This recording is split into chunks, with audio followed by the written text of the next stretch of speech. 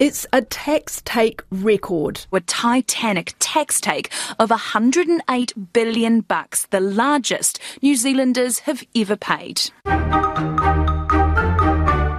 And a $10 billion deficit is half what was expected. So, time for a tax cut bonanza? Not so fast, says the government. Now's not the time to fritter that away on tax cuts, particularly the kind that would favour the highest earners. Go for it, says National. What we see here is a government that's awash with cash and income revenue and tax revenue, but yet it still can't find room to give tax relief to everyday New Zealanders.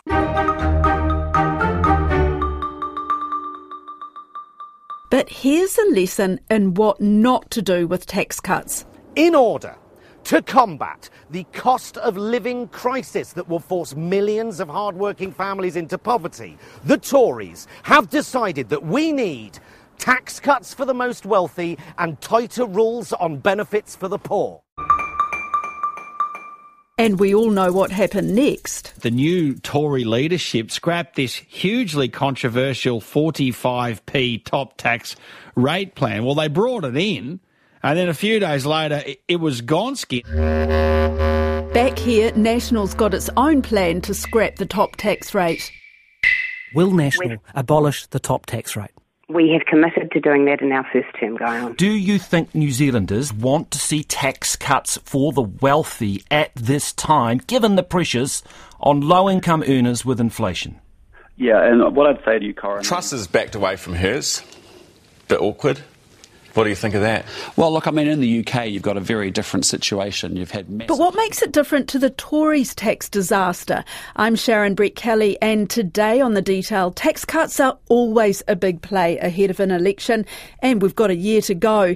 If the current tax rules aren't fair, why hasn't the government changed them? Well, I'll be talking to Janae Tibshraeny from the Herald about that. But first, I'm with tax expert Terry Boucher in his Takapuna office to compare and contrast the tax plans of National and the Tories. So they have the same motive, which is to address this cost of living crisis?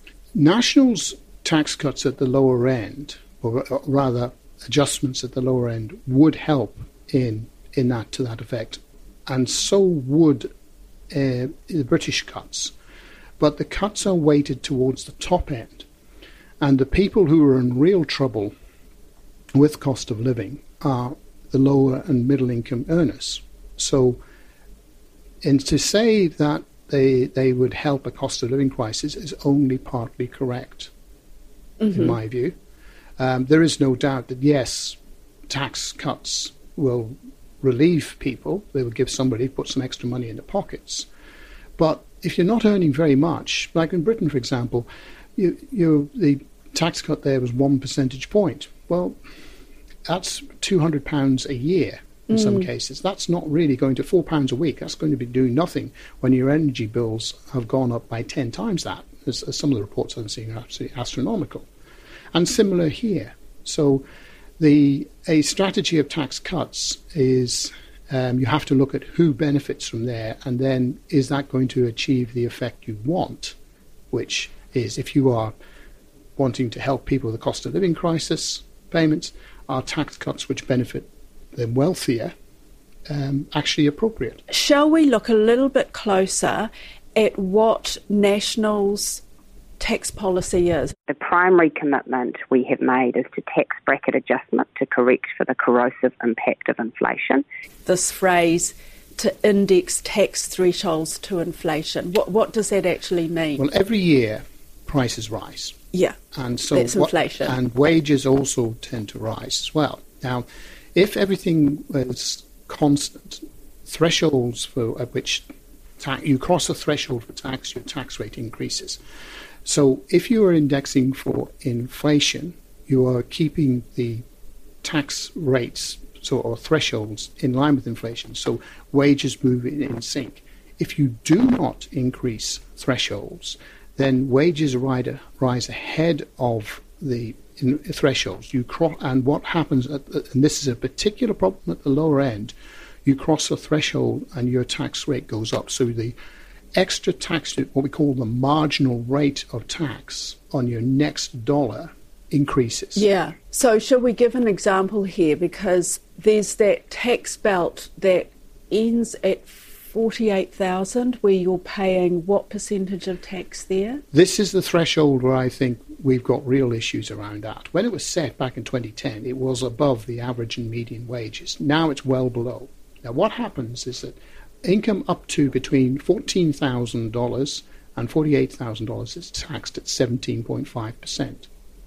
Once you cross the 48,000, then the income above that threshold is taxed at 30%. It's the biggest single jump in the tax thresholds. The 48,000 threshold is where a lot of pain is happening because that's where most of our low-income earners are, and they face a high jump in their tax rates. And it means that every dollar above the 48,000, the earner is paying that higher rate. 30%. 30%. So that's what we call the effective marginal tax rate.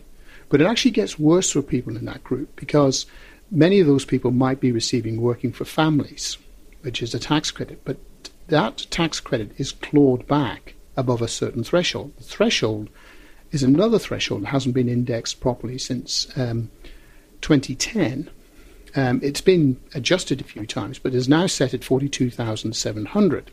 What that means is that so if you're earning above, say, $50,000, then you've got $2,000, the last $2,000 of income is being taxed at 30%. But if you're receiving working for families, then that's being clawed back at a rate of 27 cents per dollar. So every dollar of working for families you get, the government will then take back 27 cents. And by the way, that often comes up as an end-of-year tax bill, which is a big surprise for a lot of people.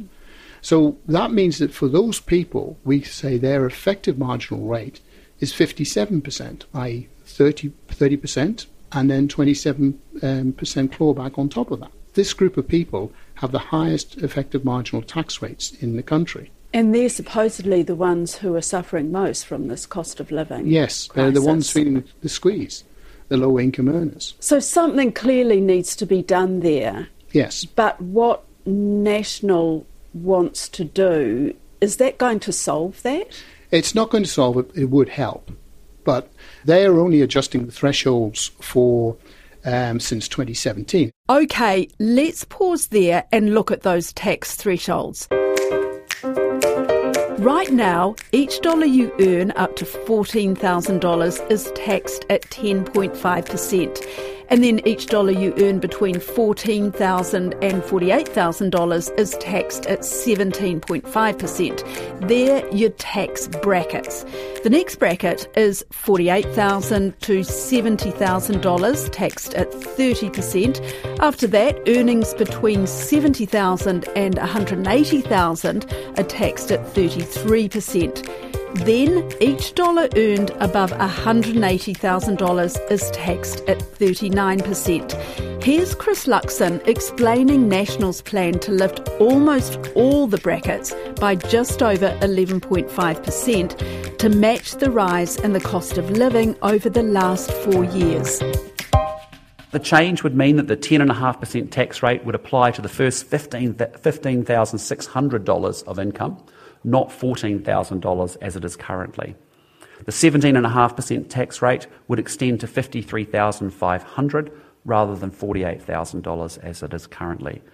And rather than the 33% tax rate kicking in at $70,000, which is less than the average wage in New Zealand, it would increase to $78,100. And the top tax bracket, 39%, would be scrapped.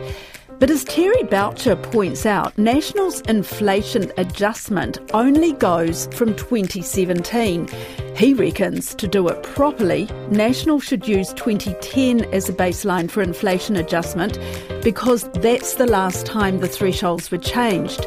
That would lift the tax brackets by much more and mean the lowest earners would be paying the lowest rate of 10.5% right up to $17,400. And that $48,000 threshold we're talking about would be nearer $60,000. It would be over $59,500. So you'd be paying that 17% right up until $60,000. Near $60,000, which is in line with where we think median and average wages are right now. So adjusting for inflation would help if you were really doing it. But it's expensive to do. And both parties have been guilty of this. This has been a deliberate tactic by both under the John Key administration and currently going on under Jacinda Ardern's administration. Thresholds have never been indexed properly. It's been a quiet way of what we call fiscal drag, of increasing the tax take because of the effect I described earlier as people cross thresholds. Yeah. And it's brought in a lot of extra money each year. So how much would it cost if that was introduced? Billions? Billions, yes. Probably about 3 billion, I think, is an estimate. Yeah, that's billions. That doesn't go into the public coffers to pay for education, health, correct, all of that kind of thing. Calling it as a tax cut, it would effectively hit the revenue. Calling it a tax cut is slightly a misnomer because in this sense, what we are doing is adjusting for inflation. But it would have the effect of, as you say, reducing the tax take. National also proposes to scrap the new 39% top tax rate. And I think that is one of the areas that people struggle to understand, that you're giving tax cuts to the rich. Yes, and this is where beauty is in the eye of the beholder. What end of the spectrum are you coming from? To pick up the point I made a few minutes ago, you cut the taxes, that's less money for hospitals, education and other services. On the other hand, the theory is those people will know how better to spend that money and they will invest in the economy. I see, and this is where trickle-down comes into play. This is the trickle-down theory. Is there any chance, do you think, Larry, that there's some sense in this economic theory, this economic approach that she's got, trickle-down economics, I think. Reaganomics, somebody else called it. Yeah, I mean, this is almost Reaganomics taken to a very extreme end. I mean, I think it's been pretty widely debunked that it doesn't work. It's been largely discredited, yes. I mean, there's an IMF paper from 2015, which is quite illuminating what it says about that. It says that you really need to be focusing on low and middle income because you want to be avoiding the hollowing out of the middle class, which is a concern that we probably don't see so much here, but certainly has become a bigger concern in America and in the UK. A hollowing out of the middle class as in they're just not going anywhere. They're not going anywhere. It's harder and harder to get on the ladder. We can see it here, by the way, in falling home ownership rates. Because we're now back down from a peak of about 72, 73%, I think it was, in 1991. We're now down to under 60%.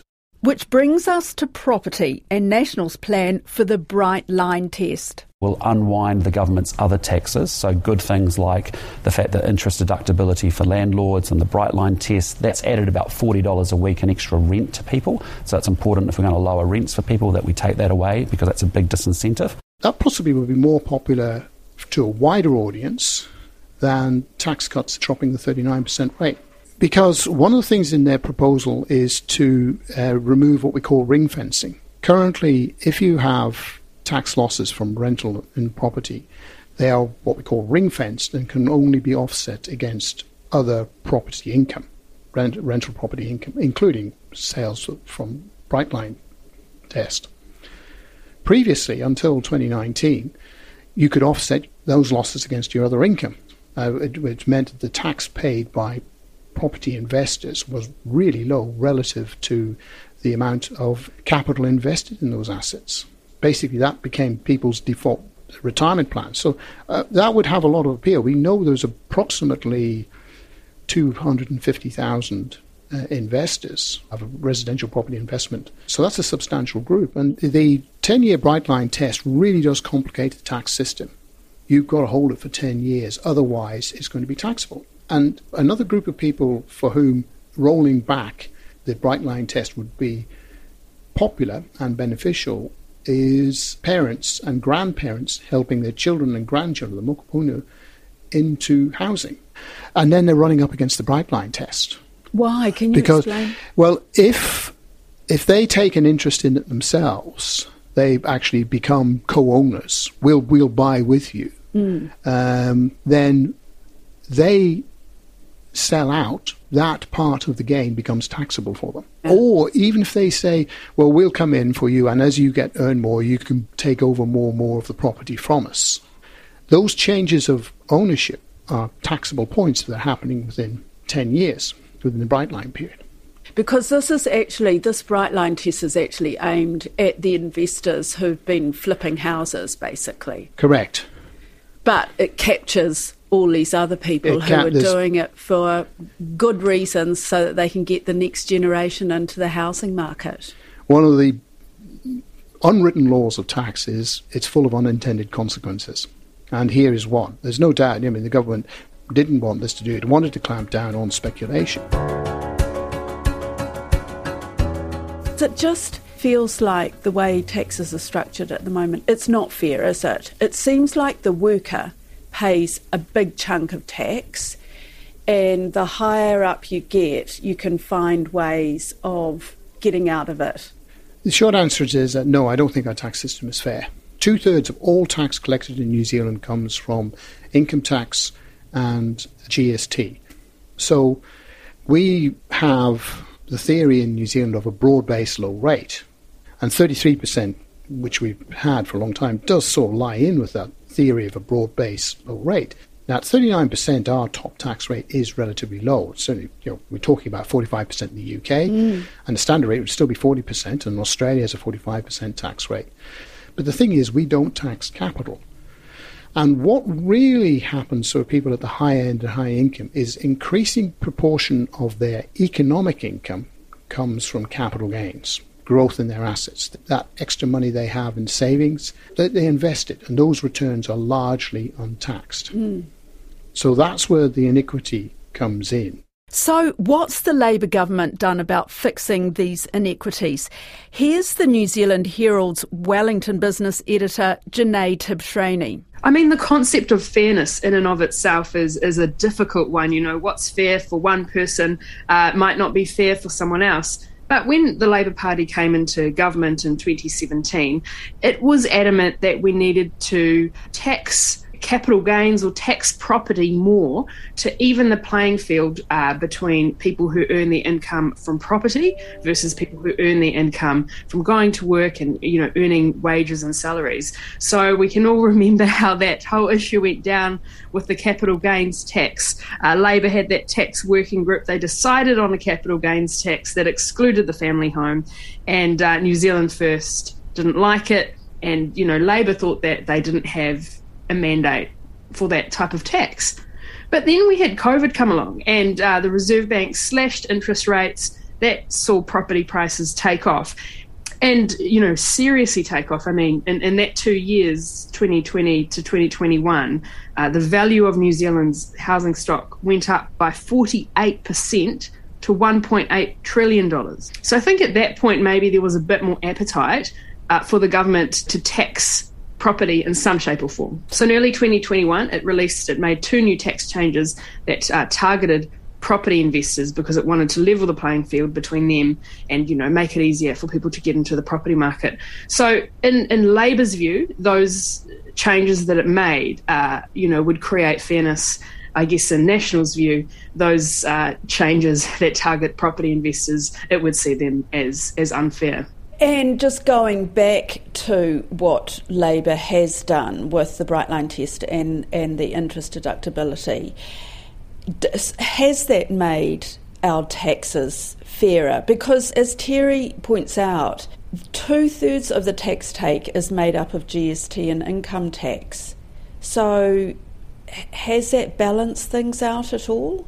I don't know categorically. The difficulty is that when the IRD collects income tax for the Bright Line test, that income tax that it collects from that test is gathered with other income tax people pay. And then the interest limitation rule is still fairly new, so it's difficult to sort of measure the impact of that.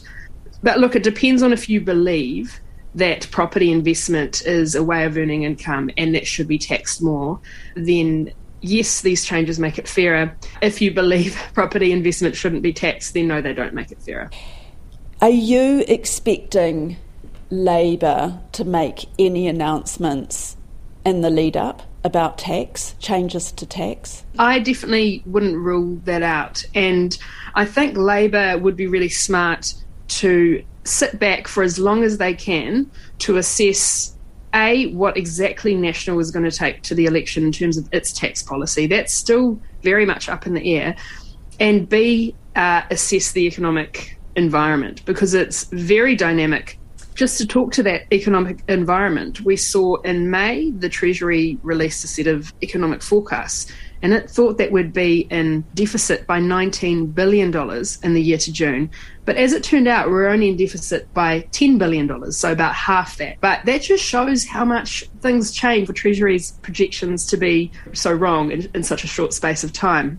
And I think the key uncertainty here is that central banks around the world, including our Reserve Bank, are lifting interest rates very aggressively to try to cool inflation.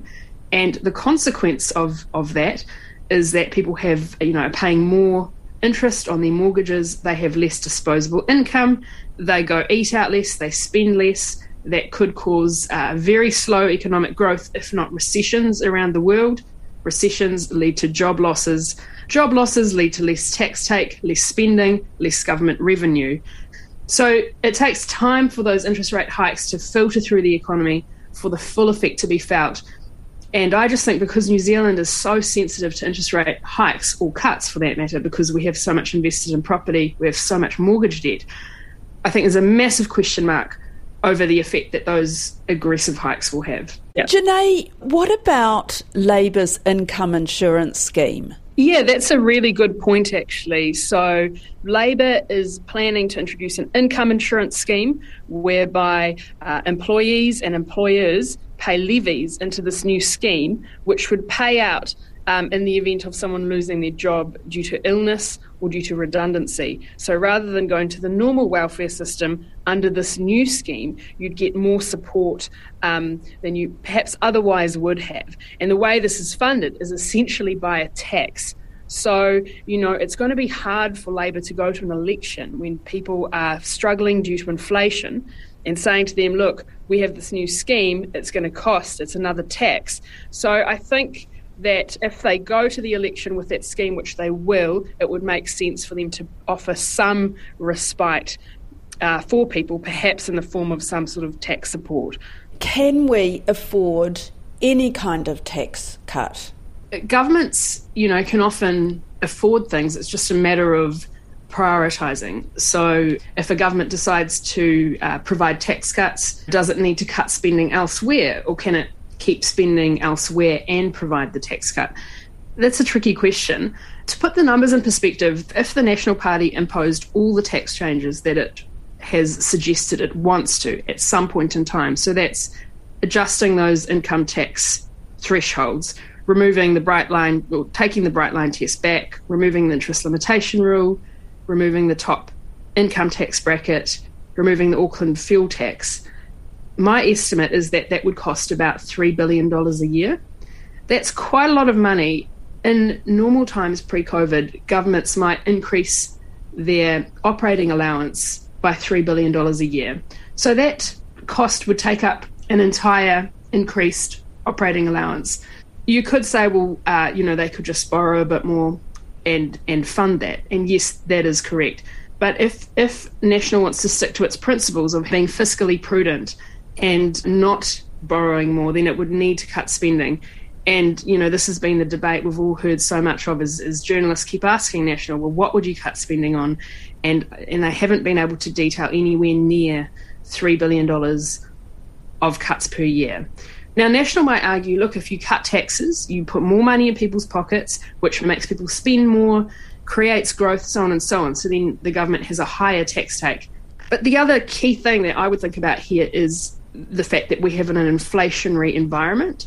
And when central banks lift interest rates, they're effectively trying to remove money from the economy. They're trying to slow things down. So if a government comes in and tries to put lots more money into the economy, as arguably Labor has done in the last budget, then that is problematic. And that's what we've seen in the UK with their tax cuts. Financial markets went, what the heck, government? We're trying to cool the economy and now you're trying to put lots more money into it. That is totally incongruent. You have a central bank going in one direction and a government going in another direction. But there is a workaround, I think, that situation, because political parties could go to the election and campaign on tax cuts, but not implement them for a few years. They could say, we're going to give you these tax cuts, but they're not going to take effect until 2025, 2026, by which point, hopefully, we've come through this inflationary period and hopefully our books are in better shape. I wouldn't be surprised if any tax cut promises take effect further into the future. That's it for today. I'm Sharon Brett-Kelly. The Detail is public interest journalism funded through New Zealand On Air and produced by Newsroom 4 RNZ. You can get us downloaded free to your mobile device every weekday from any podcast platform. Today's episode was engineered by Rangi Powick and produced by Sarah Robson and Mark Jennings. And thanks to Terry Boucher and Janae Tibshrani. A te wā.